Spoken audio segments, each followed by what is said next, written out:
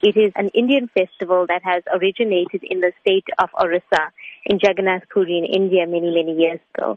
It's a pastime of Lord Krishna where his devotees pull him back on the chariot to Mathura, and also at that time bringing him back into their heart. All over the world, actually, the Yatra festival or the Festival of Chariots takes place annually at so many ISKON centers around the world. And we just find that people are more receptive to joining in the celebration and the festivities. What can members of the public expect at the Festival of Chariots? We have a wealth of activities planned, and, the organizers, we've been at it for many, many months now. There's something for the children. We've got a Blue Mountain themed village for children, which will host spiritual activities.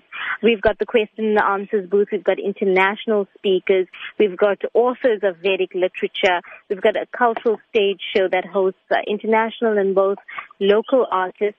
One of the highlights on the cultural program is 2 drama performances, and that's produced by Canadian-born Swami, Bhakti Marg Swami, who arrives in Durban just before the festival. And we've got one world premiere that's happening on our stages this year. We've got a lifestyle tent. We've got body art. We've got Vedic cuisine. There's so much happening at the festival. Is there an entry fee involved? No, there's no entry fee. It's a free festival, and to all the visitors of the festival, there will be free vegetarian meals provided on all 4 days of the festival. What is the duration of the festival? It is 4 days over the Easter weekend. It starts on Friday at 10:30 a.m. with the traditional chariot parade that kicks off outside the Tropicana Hotel on the Marine Parade.